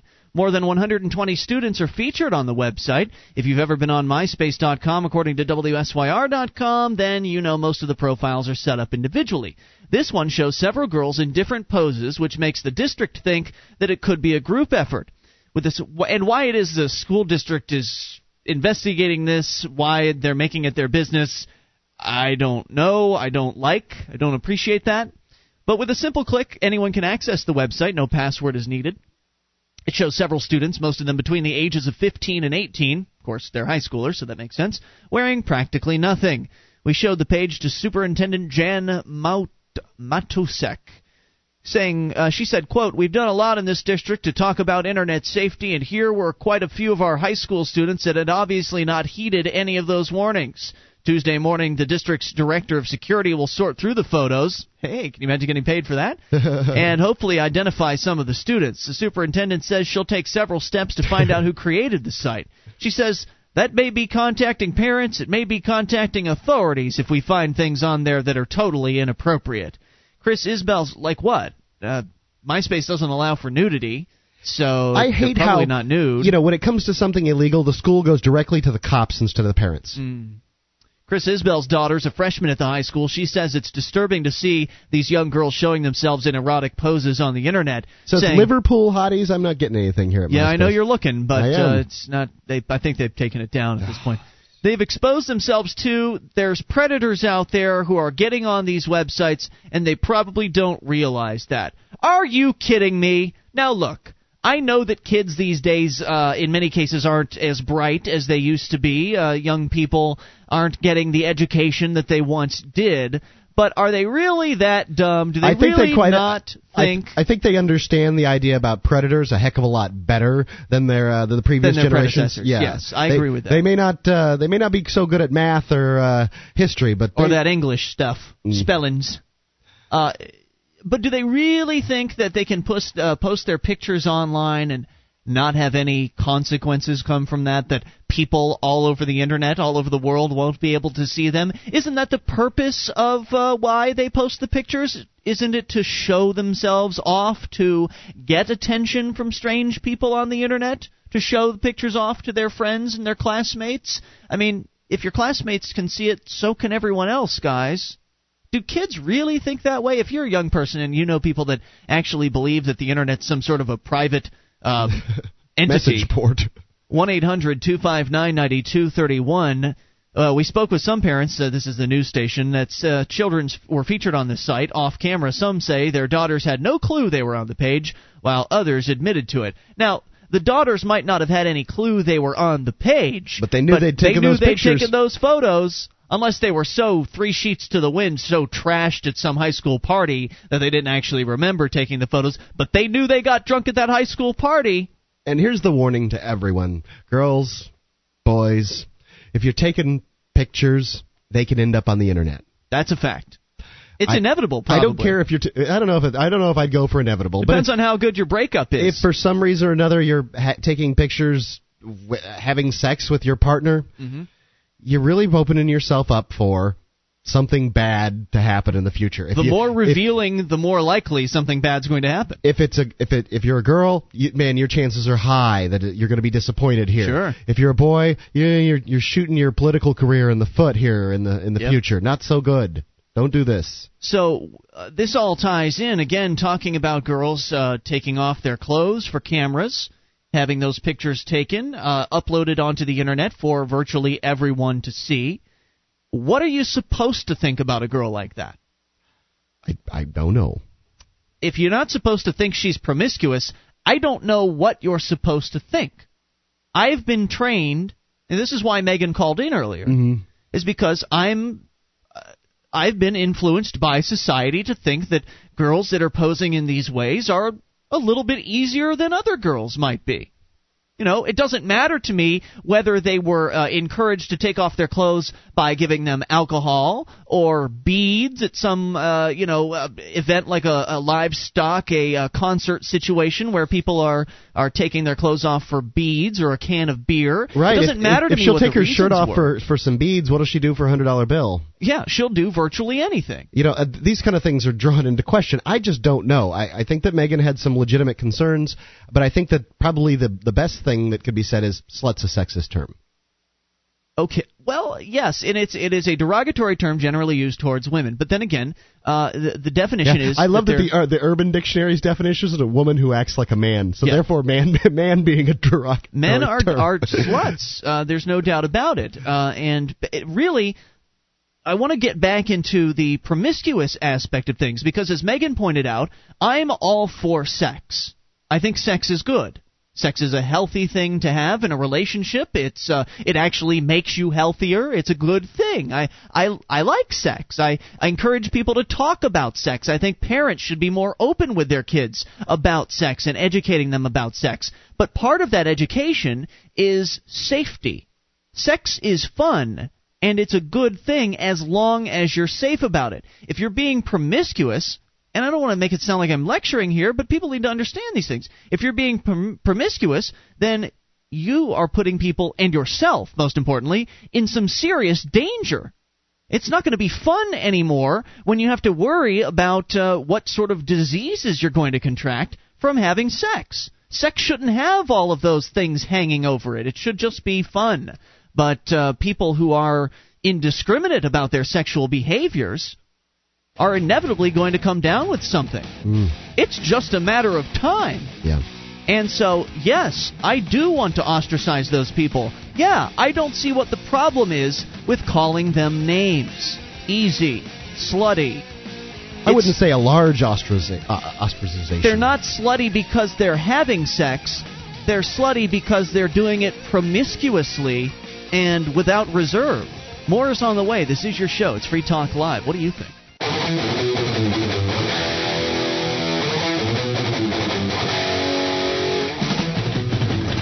1-800-259-9231. It's Free Talk Live. It's your show. Give us a call and talk about anything you want to. 1-800-259-9231, the Packet 8 hotline. And go to amp.freetalklive.com and help us to support the show. Ian, what's AMP do? Well, it's simple. It stands for Advertise, Market, and Promote. And our listeners can go and explore the website, freetalklive.com, and find that, yeah, we really do give away all the features on the site for free. And then once you've realized what a value that is, that we give you a year's worth of archives, etc., and all that more for free, then maybe you'll want to voluntarily step up for $3 a month and support the program. That's what AMP's all about. Advertise, Market, and Promote. We take the money in and we turn it around into promoting Free Talk Live, to getting the show on more radio stations, to getting on more internet connections, and thereby spreading the message of freedom and liberty as far and as wide as possible. So head over to amp.freetalklive.com to learn more about the program. You'll also learn about some of the perks that you'll get access to and more. We've been talking pretty much all this hour, at least, about, well, semantics and the word slut, S-L-U-T. It's a four-letter word, derogatory, generally towards women who are of a promiscuous nature, an indiscriminate nature. And as we talked with Megan earlier, she was holding my feet to the flames, and rightly so. She, I think, was a little bit offended by my use of the term. I am sorry that she was offended, but I don't know if I will avoid using it in the future. It's something to think about, that's for sure. Well, it seems to be an accurate description for certain types of women. Women who I personally don't want to have much to do with. I don't mind looking at pictures of them. And I mean, I'm a guy, right? But I don't really think what they're doing is safe for them, and I don't think what they're doing is safe for society in general. So I don't think there's a problem with a little bit of ostracism there. And I'd like to know what you think at 800-259-9231. Let's go to Idaho and talk to Flora. Flora, you're on Free Talk Live with Ian and Mark. Hi, thank you, Hi, Flora. first of all, for giving us some way of talking about what their issues are. And I consider this issue about the slut, you should be very careful, or we should be, to call another human being such a derogatory name. My male parent was a child molester. Oh, my. And he took a gun. He was demonized, and he was in a coven. And he took a gun when I was 5 years old and made my mother take all her clothes off and made a stranger, an absolute stranger. With his gun, he forced him to rape my mother. Whoa. I was terrified of him. And my mother got put in a nursing home after 62 years, and I wanted to help her. And my male parent had raped me. I'm 66 now, and I think I was about 62. And I beat the heck out of him with my fist on his head, but it didn't stop him. Wait a minute. Wait, slow down. You beat your father when you were 62?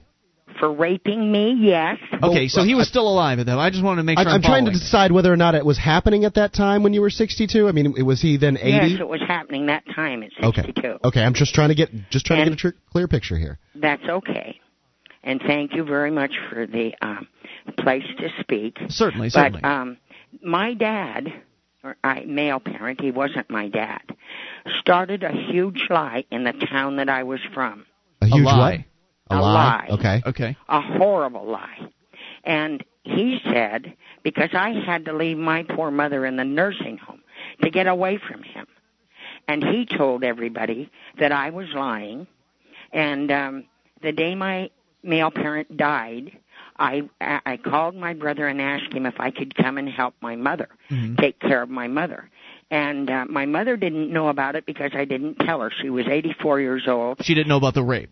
No, she didn't. Okay. And so she died thinking that I was an unworthy daughter, thinking that I didn't care about her. And he ran me out of town. I had to leave. I couldn't take the abuse. And now my children hate me. And my brother stole my inheritance from my male parent, and he told me that he didn't, that he hated me. And see, they all believe this lie, and I'm innocent. So it was your own father who was spreading lies about you. Yes, before he died. Yes. And the lie was that you were sexually promiscuous, or what was the lie? Yes, and that I was a no good slut, and on what, because I didn't want to have sex with him. You would think that in a smaller town, and it sounds like it's a smaller town, if it was a concern, that they would know whether or not you were a promiscuous woman. These people only want something that they can make a big story of. And I do think there are women that are sluts, and I pity them that they have so little love. They don't have a lot of self-esteem, that's for sure. No, they don't, and I feel sorry for them that they don't care what they do.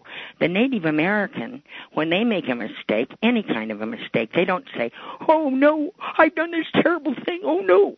They just say, "I was a victim of my actions. I don't like that part of me, and I'm not going to do it again." And then they go on through the brambles and so on. So then you think there are appropriate circumstances in which to utilize that term. You believe there are definitely women who fit that description. It's just that you've had a negative encounter with people essentially libeling and slandering you. Yes, and there was nothing I could do. Everybody joined up. It was a small town. They all lied about me and this and that. It sounds like you made the right choice in leaving. That's probably what I would do. Yeah, I did, but I have to stick up for some people. There's little people in L.A. that are street people, and they may appear to be sluts, but they're trying to eat. The place they came from was worse than the streets. And so I just ask everyone, yes, there are sluts. Yes, but let's see what's deeper and probe and see why. Very good. Thank you. Thanks for the call. We appreciate hearing from you, Flora, at 800-259-9231. I don't even know what to do with the probe deeper on the slut thing.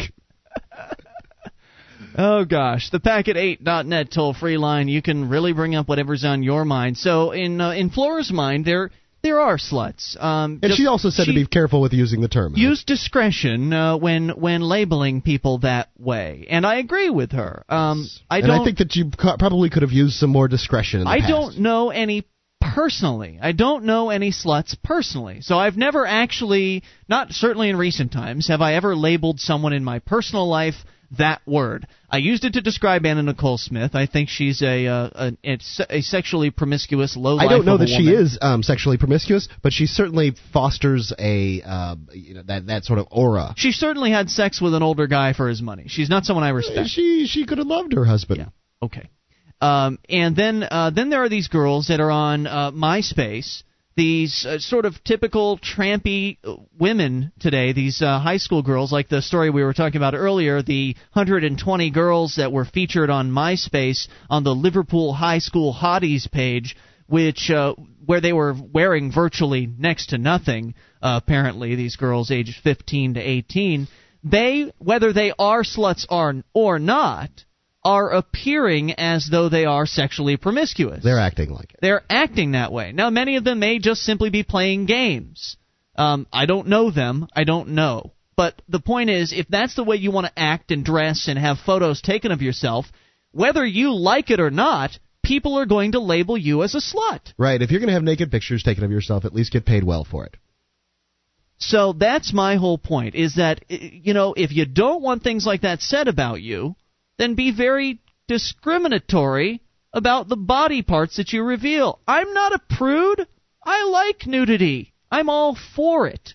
It's just that the demeanor that the photos are taken in, the looks on the girls' faces, it's clear that it wasn't just a session between a caring boyfriend and girlfriend having themselves a little private session. They are showing off for the camera. And if you want to be showing yourself off in that way, whether you're a guy or a girl, I'm going to think you're easy. Whether it's true or not, that's not the issue. Yeah. The issue is the image that you put forth.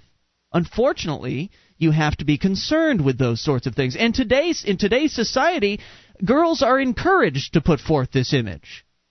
And I'm all for sexual openness. I'm all for sex. It's just the promiscuity part that bugs me. Mm-hmm. I don't think it's good to encourage this sort of behavior. And I think the fact that parents don't talk to their kids about sex encourages them. It's part of the problem. Yeah, that encourages them. The sexual repression that we have in this country encourages kids to go in this promiscuous, slutty direction. And I think that's a problem, too. I just want people to be safe. I want people to be safe and have fun with their lives. And that's not going to happen if you've got crabs. 1-800-259-9231. I think I've made it pretty clear my position on this whole slut thing. Yep. You can call in about what's on your mind. On the way, the Consumer Price Index. We'll get back to serious issues here. Your calls about anything as well. Also, Mexico possibly decriminalizing some drugs on the way. This is your show. It's Free Talk Live. With your help, we can spread the message of liberty around the world. Consider becoming a Free Talk Live amplifier for just $3 a month now at amp.freetalklive.com. If you can't afford it, keep enjoying us for free. If you can spare the $3, visit amp.freetalklive.com. This is Free Talk Live, your show. You take control of the airwaves toll-free, 800-259-9231. The Packet8.net toll-free line as we launch into hour number 3. It's Ian here with you. And Mark. It's 1-800-259-9231. You can join us online at freetalklive.com. And all of the features you'll find there are completely free. That's freetalklive.com. All right, Mark, let's change gears now that we're in a different hour and talk about the exciting issue of the Consumer Price Index. Good God, why do you want to talk about this? I think the Consumer Price Index is important because they use it. This is how they judge inflation, and they use it to sort of... They, meaning the government. The government, the media sort of plays in with them. Just well, the because government puts a report out, and the media just parrots it. And it's used to sort of give us untruths about our monetary system and that kind of thing. Alexander writes in. He's sort of our resident economic wizard, and he's there at the Mises Institute in Alabama, and he's published on LouRockwell.com. Yes, he chimes in. You recently discussed the Consumer Price Index and its use as a measurement of inflationary tendencies within the economy. I thought it'd be helpful if I added my 2 cents. The Consumer Price Index was first released... 2 cents before or after inflation? I'm not sure. We'll find out. The Consumer Price Index was first released by the Bureau of Labor Statistics in 1919 and has been published every month since. The reason they didn't start before 1919 is because we went off the gold standard in 1913. Mm-hmm. They really didn't need it at that point. Right.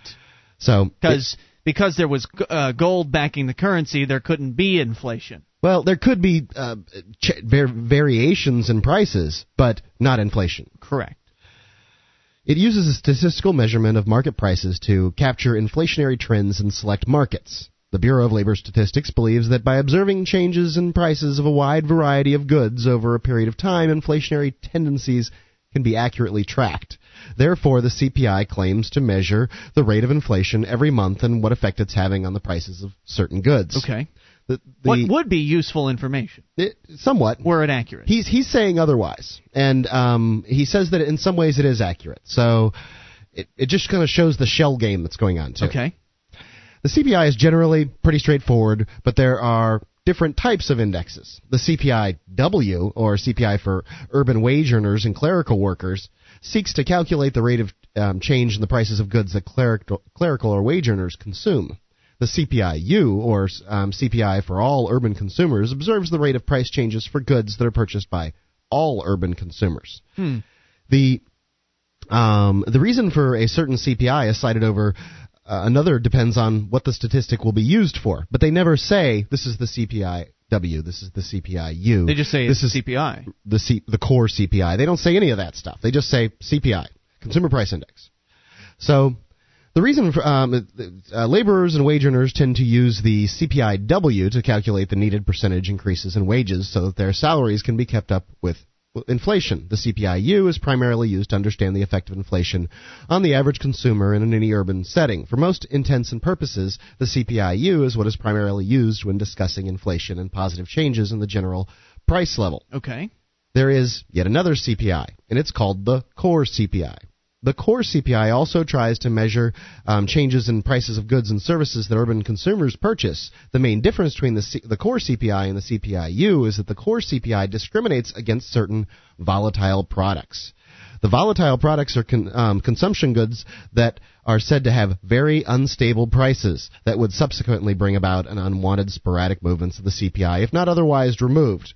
As a result, the core CPI usually excludes commodities such as food products, energy goods, which are said to experience sudden seasonal changes in price. Okay. So this is the CPI that I'm talking about when I say, hey, they leave stuff out. They leave stuff out of the CPI. They don't put fuel in there. They don't put housing costs in there. They don't put they don't put food in there. Those kind of things. Okay. This is the core CPI. Now, it's my understanding housing's not in the core CPI. I could be mistaken. Alexander doesn't address that. The core CPI is not used as often anymore and has been overshadowed by the Federal Reserve Preferred Personal Consumption Expenditures Price Index, or the the PCE, and that is published by the Bureau of Economic Analysis. The core PCE uses data on personal consumption expenditures calculated by the National Income and Product Accounts to arrive at the rate of inflation. The core PCE also leaves out volatile food and energy prices. The difference between the core PCE and the core CPI is in method and not in necessarily what basket of goods is chosen. Okay. The Austrian school, this is what the liberties-oriented school, right? Of economics here. The Austrian school position on indexes such as the CPI and the PCE is best understood via business cycle theory and the effects of monetary inflation policy. First of all, the CPI is an average of the changes in price of particular goods and services that consumers enjoy purchasing. When mainstream economists and politicians obtain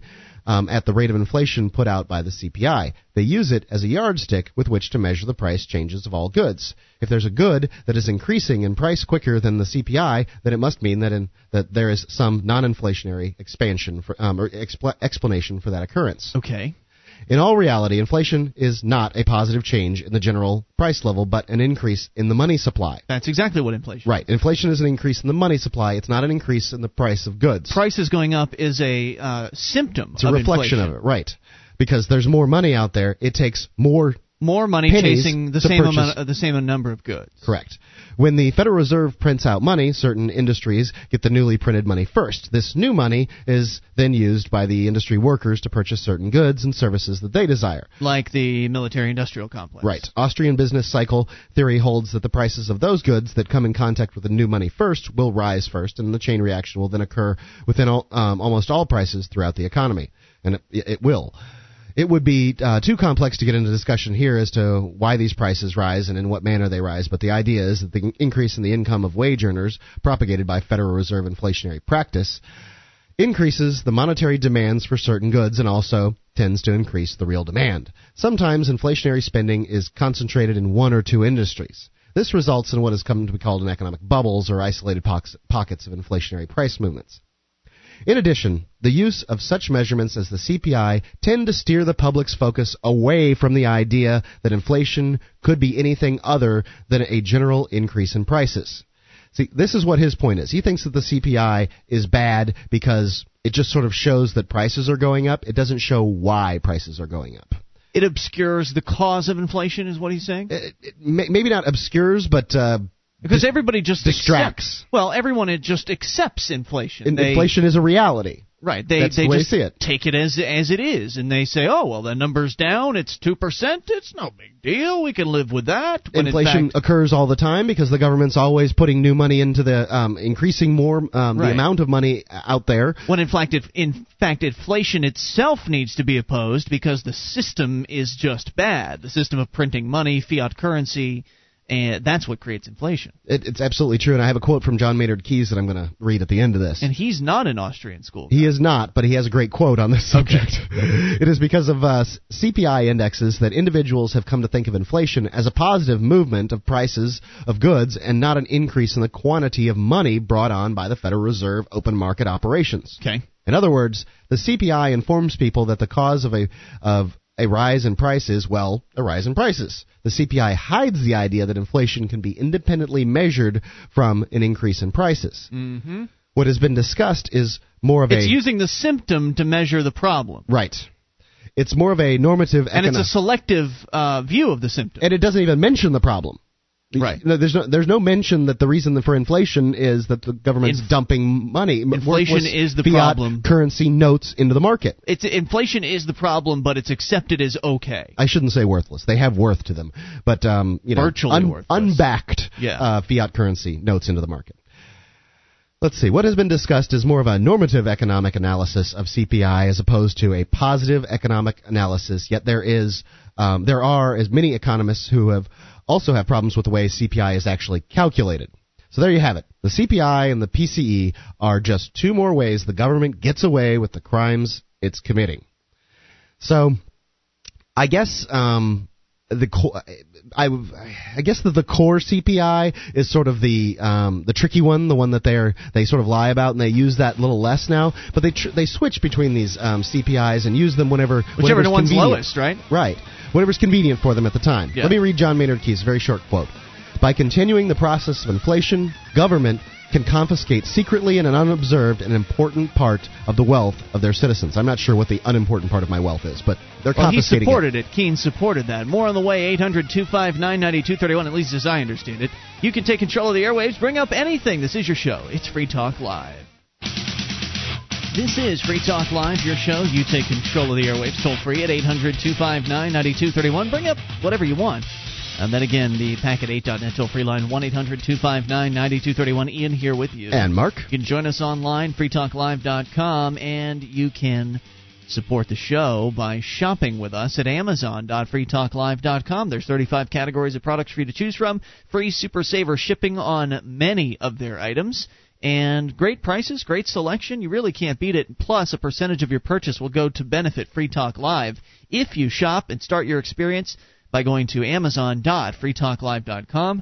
That's amazon.freetalklive.com. And do you have a child in your life, be they son, daughter, or sibling? Give them financial literacy. A Kid's Journey to Getting Rich by Jewel Thornton teaches child the basics of finance, money management, and real estate investment. School doesn't teach kids about money. Only their loved ones can do that. So give your special child A Kid's Journey to Getting Rich and order it at akidsjourney.com or call 1-800-657-5066. That's akidsjourney.com. or 800-657-5066. So, Mark, I mentioned earlier tonight that there's some news out of Mexico. Since we talked about the borders and everything has seemed appropriate enough. Right. Mexican President Felipe Calderon's government wants to decriminalize first-time possession of small amounts of drugs in a move likely to draw criticism from U.S. anti-narcotics officials. Under the proposed legislation, users found for the first time with 2 grams or less of marijuana, that's a personal level of possession. I'd say so. It's not a lot at all. No, not a lot at all. And small amounts of other drugs ranging from cocaine to methamphetamine would not be prosecuted. Now, sounds pretty good so far. It sounds like a step in the right direction. And on its face, I'd support it. It is, I believe, a step in the right direction. However, there was a very similar piece of legislation that was being talked about in Mexico last year. Right. And it basically would have just decriminalized small amounts of pretty much everything. Right. The bill passing through Mexico's Senate on its way to Congress is a toned-down version of the legislation that Calderon's predecessor, Vicente Fox, pushed through last year, but later vetoed after angry objections from Washington. While the legally punishable amounts of drugs found on a first-time user are smaller than under last year's bill, and I don't recall it being – I recall last year's bill being smaller, but I'll take their word for it. The legislation appears to contrast with the tough stance Calderon has taken against drug trafficking. Since taking office on December 1st, he has sent thousands of troops to smuggling and production areas racked by violence that killed 2,000 people last year and has extradited top drug lords to the United States for trial because we all know that the drug war is going to be brought to a close by increasing the amount of militarism of the police. That'll put a stop to it. That'll stop all the violence. That'll end the killing. Ruling National Action Party Senator Alejandro Gonzalez, who heads the Senate's Justice Commission, supports the bill, said on Monday that decriminalizing possession of small quantities of drugs and taking some pressure off of addicts would free up resources needed to pursue dealers. He says this isn't a legalization. We're going to go much harder against the drug dealers. So the allegation is that they're going to leave the little guys alone so they can go after the pushers, which, again, why? Can't we just go all the way? Why do we have to have this mealy-mouthed crap legislation? I mean, I don't think people I support the direction they're going with it. It's just barely a step. And you're assuming a step in the right direction. You're assuming that they're going to have any more luck or they're going to try any harder to go after the dealers. I mean, that could just be something that they're saying in order to get this through. That's true. So I don't know that they will have any more luck or that they will try any harder. And obviously cracking down on the dealers is going to have all the same problems that are associated with drug legalization that we talk about, or illegal prohibition that we talk about here all the time. Right.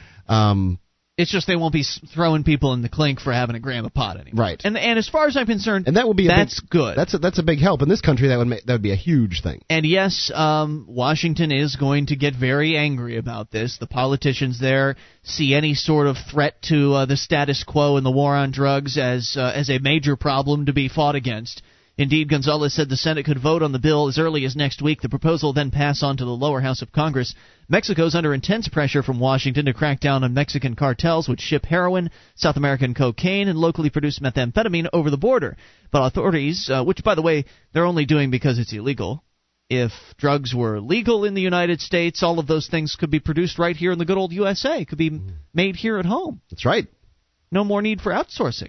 But authorities are also struggling to control a growing problem with Mexico's borders as more drugs are consumed in cities and villages across the country. Gonzalez said part of the bill would facilitate the fight against illegal drugs by giving state governments more power to pursue dealers and by increasing prison sentences. All drug trafficking is currently the responsibility of the federal police. Repeat offenders proven to be addicts would face no charges for small-time possession under the bill. And Gonzalez said last year's legislation was blocked primarily because the quantities outlined were too large. So maybe Mexico is actually going to have the courage to go through with this without allowing the scary people in the DEA and Washington, D.C. to step in between them and the right decision. I think it's a small step in the right direction, one that could actually result in a little bit of extra tourism for Mexico as well, a little bit of drug tourism. For instance, you've got Amsterdam, which has certainly a significant... It doesn't really open Mexico up for that, though. I mean, you're just talking about legalizing for first-time possession. But it even says here repeat offenders who are proven to be addicts. But then again, how would you face charges? How would you get first-time? How would you get convicted the first time? If you're not arrested. Right, if you're not arrested. So that's interesting. Maybe they'll just remember you or something. It seems unlikely. But it could increase. I wouldn't expect that it would increase it a lot, but it could increase some tourism to Mexico. I mean, if it becomes sort of known that you can go down there and not face a Mexican jail cell for snorting a little coke. Or that's a frightening concept. Something like that. What, going to a Mexican jail? It sure is. Have you heard things? I've heard all kinds of things. It seems to me that the last place I would want to go to jail is a third world country. It makes prison in the U.S. seem like Club Med, huh? Yeah. So I think that might encourage a few more people to go to Cancun and that sort of thing. Maybe score a little bit of pot and not have to worry about it. That's kind of nice, taking that burden off of the tourism industry, because people that go on trips, whether they're business level people or people just looking to have a good time, they like to have their drugs, and nobody wants to get arrested for it. So that could be a good thing for them, for their tourism industry. And it'll be interesting to see what Washington's response is going to be here. I don't predict it's going to be very positive. Don't predict it's going to be very happy. No, I don't think that they're going to be real happy with and that. And they might use it as another excuse to crack down on the border. I don't know how they're going to play this off. I know that when... Between immigration, terrorism, and drugs, the border is going to be a really unpleasant place. It already is, and it's getting worse. As we talked about in hour number one of the show, they've got exit interviews, all kinds of very totalitarian things going on at the border. Roving patrols inside the United States looking for I don't even know what. And just stops. When Canada was talking about more liberal laws in regards to marijuana, the DEA and the Drug Administration got very upset, and they threatened Canada with trade restrictions over this. Canada. Yeah, they threatened Canada, so this is going to come Mexico's direction as well. I just hope they have the courage to push through this and make this decriminalization bill happen. Because it is a step in the right direction. It will show, it will keep people out of jail cells. Innocent people who've never harmed anybody else, people that just wanted to get high. Nothing wrong with that. People by nature want to modify their existence. They want to alter their states. It's human nature. More on the way. This is your show. It is Free Talk Live. You take control of the airwaves. Our archives, website, and podcast will continue to stay free. But if you think other people deserve to hear this show, consider becoming a Free Talk Live amplifier for just $3 a month at amp.freetalklive.com. Help free some minds. Visit amp.freetalklive.com. This is Free Talk Live, your show. You bring up whatever you want. Toll-free number for you, 800-259-9231. 'Tis the Packet8.net toll-free line, and it's Ian here with you. And Mark. 1-800-259-9231. You can join us on our website at freetalklive.com. All the features on the site, totally free. Enjoy those. That does include the Shrine of Female Listeners. Shrine.freetalklive.com gets you to it. There are dozens and dozens of ladies that have taken the time to send us their validated photo, and we put them up on our shrine at shrine.freetalklive.com. And who's the most pro-liberty individual in the United States Congress? Many would say that it's Ron Paul. Register now for the New Hampshire Liberty Forum, February 23rd through the 25th of 2007. Meet presidential candidate Congressman Ron Paul and other influential people who support your freedom. Register now at freestateproject.org/libertyforum. That's freestateproject.org/libertyforum. We're talking about a few moments ago how Mexico is actually considering, and I think it's about time for this, they're considering partial decriminalization of most all drugs. They're going to allow for partial possession in that you can have under 2 grams of marijuana, a small amount of methamphetamine, a small amount of cocaine. They didn't go through the laundry list of the various different drugs, but I got the impression that it was going to be pretty much all of them. So you can have a personal use amount of these drugs and not fear arrest in Mexico if this law goes through. And I hope they do it. In similar news, I also hope that Hawaii takes some action on something they're looking at doing. According to the AP, a bill to legalize some prostitution in the islands has the backing of at least 14 state lawmakers and many women's rights advocates. Supporters say they mainly want to start debate of the sensitive topic and explore alternatives to decades of selling sex on Honolulu streets. They include 13 co-sponsors in the House, 1 sponsor in the Senate, and the Hawaii Women's Coalition, whose members represent more than 200 organizations. And it makes sense that women's organizations would be behind an effort like this, because if you care about women, you should want to get them off the streets and out of the dangerous business of black market prostitution, if you care at all about women. Right. I mean, as many problems as prostitution can create, communicable diseases, legalizing it can address some of these issues, and it certainly takes out the very worst, most violent portions of the equation. Absolutely does. House Bill 982, though, might not pass this year. It appears unlikely the bill will even get a hearing this session. And this is a problem that we see with the war on drugs. We see it with the war on prostitution.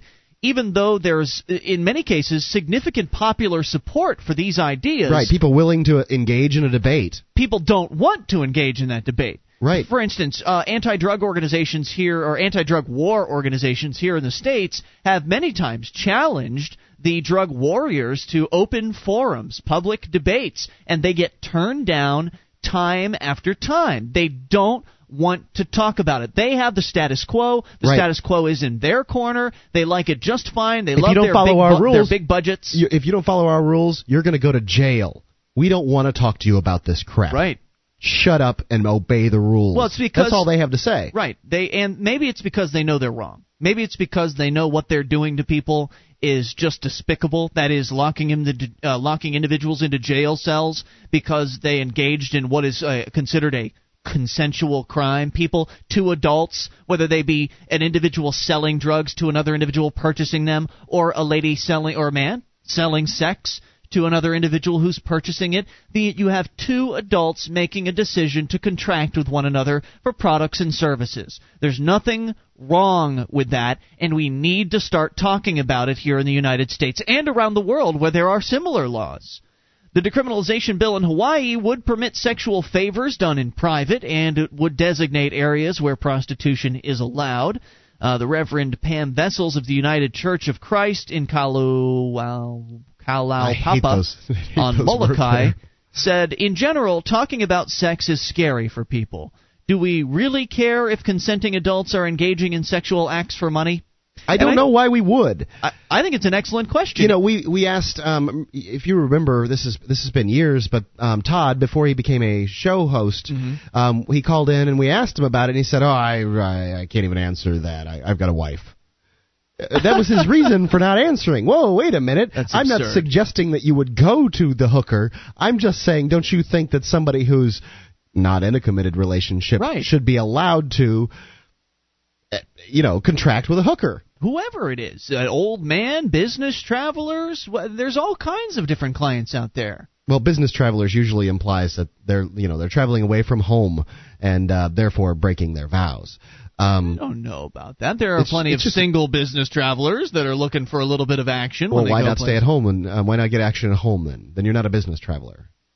You just use the terminology. About business travelers. I'm just saying you use the terminology as to differentiate that they're traveling. Anyway, the bill's advocates hope more lawmakers will support it as time passes. A resolution could be introduced asking the Legislative Reference Bureau to study the proposal. Soliciting prostitution carries a $500 fine and up to 30 days jail time. And usually your name in the paper.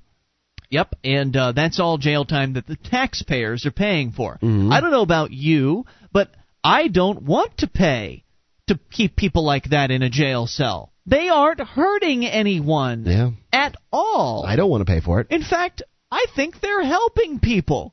I think if you were to legalize prostitution, you'd see rape instances go down. I think you would too. You would have prostitutes who would be able to legitimately advertise their services. You could open up to the phone book, and if you're some freak who's really into violent sex, guess what? Somebody out there will supply some kind of simulation like that for you. There's going to be a lady out there that's into receiving that sort of thing. I'm telling you, there are people like that. I don't know if you believe me or not, but it's true. I've talked to them. And besides perhaps diminishing cases of rape, it would also I've heard a psychologist speculate that it increases people's mental health.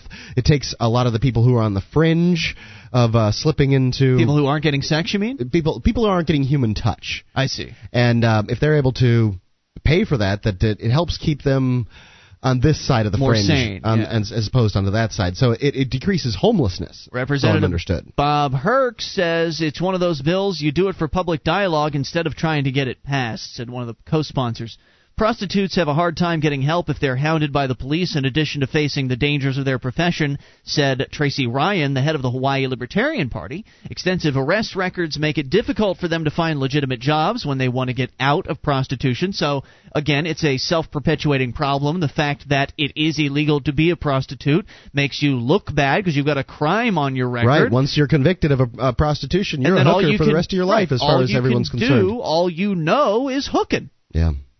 Extensive arrest records, by criminalizing them, you're only adding to their problems, said Ryan, and she's absolutely right, or he. I'm not sure if Tracy is a man or a lady. Honolulu police made 339 prostitution arrests in 2005, 255 in 2004, accounting for less than 1% of total arrests, according to annual crime reports. Those are 339 people whose lives could have been uninterrupted. Those are 339 people who had to spend hours, maybe even days, being processed by the system and going to jail and having dealing with the cops, and God knows what happened to them in jail. Bad things can happen. Major Kevin Lima, the commander of the Narcotics and Vice Division, says he opposes the bill because it would be more difficult for police to investigate child prostitution if paying for sex between adults were legal. Oh, we're doing it for the children, Mark. We're keeping prostitution illegal for the children. Isn't it always for the children? I wonder, they made 339 prostitution arrests in 2005. How many were children? Right, how many? Are you finding them there, buddy?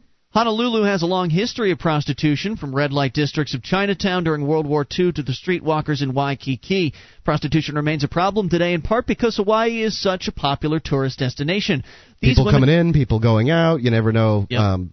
You can't look for your standard criminals. Some spokeswoman for the Hawaii Catholic Church and the executive director for the Hawaii Family Forum said these women should be helped out of their situation, but legitimizing them is not the answer. You, Kelly Rosati, hate women, apparently, and you hate freedom. More on the way. 800-259-9231. Should we legalize prostitution? Your thoughts if you make the call. It's Free Talk Live. This is Free Talk Live, your show. You bring up whatever you want, toll free at 800-259-9231. Ian here with you. And Mark. That's 1-800-259-9231. Join us on our website at freetalklive.com, where we need your vote. It's a once-a-month sort of thing. You go to vote.freetalklive.com. It'll take you less than a minute's time. All you need is your email address. Very simple. And it makes a big difference for us when you vote for the show, because the more votes we have, the higher we are in the podcast rankings. I believe we're number 2 right now in the world. I believe that darn Potter kid has knocked us out of the number 1 slot. Yeah, he's a tough one, that Harry Potter. Don't like him much, I can tell you. You know, I used to think the books were great and everything, but with these darn Potter podcasts. Well, anyway, your votes still make a difference, even being in the top 10. So we're number 2 right now. It's still good because more people are going to see the show, come across the message of freedom and liberty, and it just takes a moment for you to vote. So head over to vote.freetalklive.com. Do you have a company that needs to try something new in the area of collections? Well, SACL CAI does collections, and they do it in a whole new way.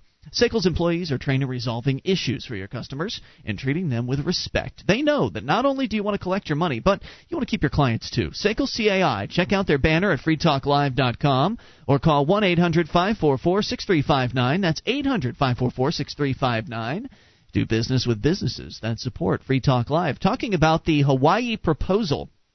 It is a legislated proposal, a piece of legislation that is purporting to legalize, at least partially, at least a good chunk of the prostitution business, talking about allowing sexual favors done in private and designating areas where prostitution is allowed. It's a step in the right direction. I certainly support it. I think it's better than a total ban on prostitution. I don't know if you have to go through all of the rigmarole of what they're trying to do. I think that all you really need to do to solve the problem of prostitution is to fully legalize it, to decriminalize it or legalize it, whichever term you want to use, make it so people can do this as a legitimate business. And you will see that if you take those steps, instead of what they're doing here, and that is saying, okay, you can be a streetwalker between Main Street and 3rd Street. Mm-hmm. We don't want women walking the streets, do we? I don't want that. It's nasty. It's the low end of the business. Right. And it would be eliminated entirely. Streetwalkers would be eliminated, and pimps would also be eliminated by legitimate business people who would be able to run brothels out of their homes or business locations, and people would go to them like they do in Nevada and purchase sexual services. It's private. It's safe. They're inspected. There are sexual inspections that go on at these legitimate brothels. People want to know that the prostitute that they're visiting and paying for doesn't have some kind of horrible communicable disease. Right. Try getting a certificate of cleanliness from the woman walking the street at night. That's just not going to happen. No. But yet, for some reason, there are still people out there who aren't the police. The police are against this because they love their big vice budgets. But Kelly Rosati, spokesperson for the executive director, or she's the executive director of the Hawaii Family Forum. She says these women should be helped out of their situation, but legitimizing them is not the answer. Oftentimes, she says, the point at which a woman is arrested is where help begins. Really? What kind of help does she get getting a job later? None. None, Kelly. This is exploitation, Mark, and the woman deserves to be helped out of this industry. I would concur, but I would say the only way to... I wouldn't concur. It's not exploitation. Some women... helped out of the industry, I think, is probably... It's not a great thing. I wouldn't think that life as a hooker is not a good thing. I don't know if you've been around for the interviews that we've had with prostitutes over the years. I guess I have. But it depends on who you talk to. Now... in the black market prostitution world, the low-end prostitutes, the whores, the hookers, are the streetwalkers. Mm-hmm. And as I understand it, they represent approximately 15% of the industry. A minority of the industry are streetwalkers. The majority of the women in this industry are in-call girls and out-call girls. Right. Women whom you can telephone and have them come to your residence or place of business for some sexual activity, or you can telephone them and they will have you come to them. depending on how they're running their business. And that's the way most of it is. If anyone's being exploited in the prostitution industry, it's the streetwalkers, the ones who are essentially probably crack addicts, meth heads, women who are hooked on drugs, and they get together with somebody who's going to pimp them out. He takes a percentage of their money and gives them drugs or whatever it is that their deal is. If anyone's being exploited, it's them. And they're being exploited because the industry's illegal. If you turn it over to the legal world, if you turn it over to business people, go to Nevada, go to the Bunny Ranch, and ask those women if they're being exploited. They'll tell you they're taking those suckers for a ride, baby. $100 an hour or $200 an hour or whatever the heck it is that they're charging. Some incredible sum. They're exploiting their customers, in my opinion. Of course, I don't really believe that. It's a voluntary transaction between two individuals, one trading cash, the other trading their time and efforts, and they both walk away satisfied. In fact, I bet if you're not satisfied by the Bunny Ranch, there's probably a money-back guarantee. Oh, I suspect there's not, but there's probably some sort of satisfaction guarantee. I know I'd have one for my prostitution business. Probably something. So it's just not true that it's exploitation. The 85% of the women in the industry... I didn't say that it was exploitation. You said you agreed with that statement. I said that I agreed that it was... I was saying that I didn't think it was a good life. And that's your opinion. And they would probably disagree with you. The ones that have, for instance, paid for college by this particular trade, the ones that have put their kids through college through this particular trade, some people who perhaps they've found this a very lucrative business. While you have the body, you might as well use it. And if you're doing it in a safe way, in a safe business where there's sexual transmitted disease testing going on, the risks are relatively low. I would say you've got higher risk being a porn star than you do being a prostitute in the state of Nevada. I think you might be right. Because in many cases, porn stars are Who's having getting certified completely there? Unprotected sex. There may be some certification involved, but I don't know to the extent. I don't know. Anyway, so she says it's exploitation and the women deserve to be helped out of this industry. Well, 85% of the women go into it on a voluntary basis. And it would be 100% if the business were legitimate. And you know what? I think women like Kelly Rosati are just jealous of the women that go into prostitution. She's probably a little frumpy, a little on the ugly side, maybe a little plain Jane. She's a little jealous. I'm not saying that prostitutes in general, streetwalkers, are beautiful or anything like that. You've got to go to the in-call girls and the out-call girls to get the ones that are attractive. But I think she's a little bit jealous of the women that can and do have sex for money.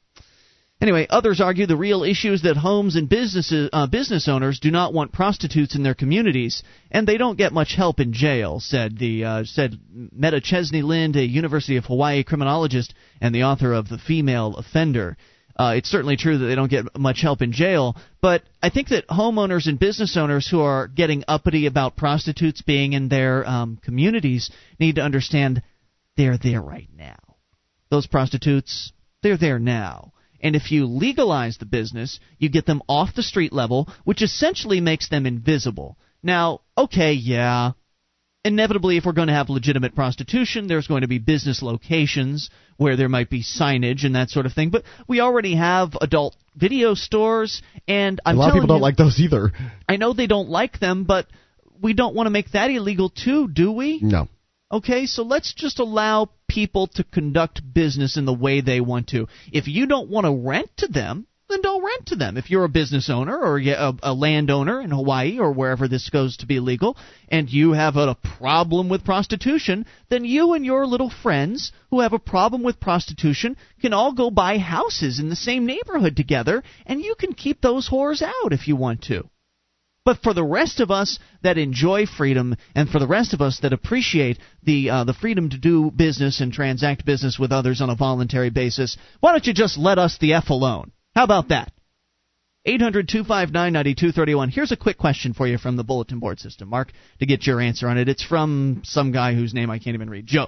He says, I'm having to make a tough choice. I think I've made my decision, but I want to see what you have to say. Here's my situation. I have two possible love interests. They're almost the same person, both libertarians, both atheists, and pretty much we have everything else in common as well.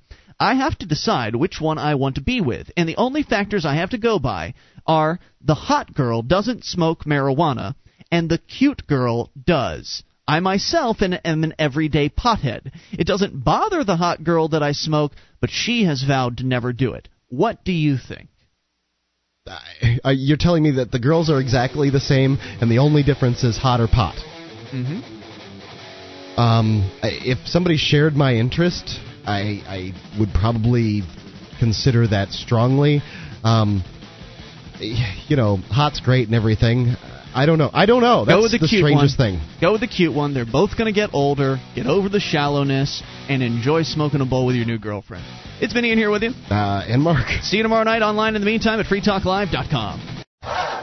Do you like to build things? Have you ever cut wood with a tool? Are you tired of poor quality goods found in the Megalomart? If you answered yes to any of these questions, woodcraftplans.com has a fun project for you to make. We have hundreds of blueprints and patterns which can help all skill levels of craftspeople make wooden lawn furniture, bedroom furniture, yard decor like wishing wells and shadow figures, rocking horses, and a lot more. Visit woodcraftplans.com today. Get a plan and start building. That's woodcraftplans.com.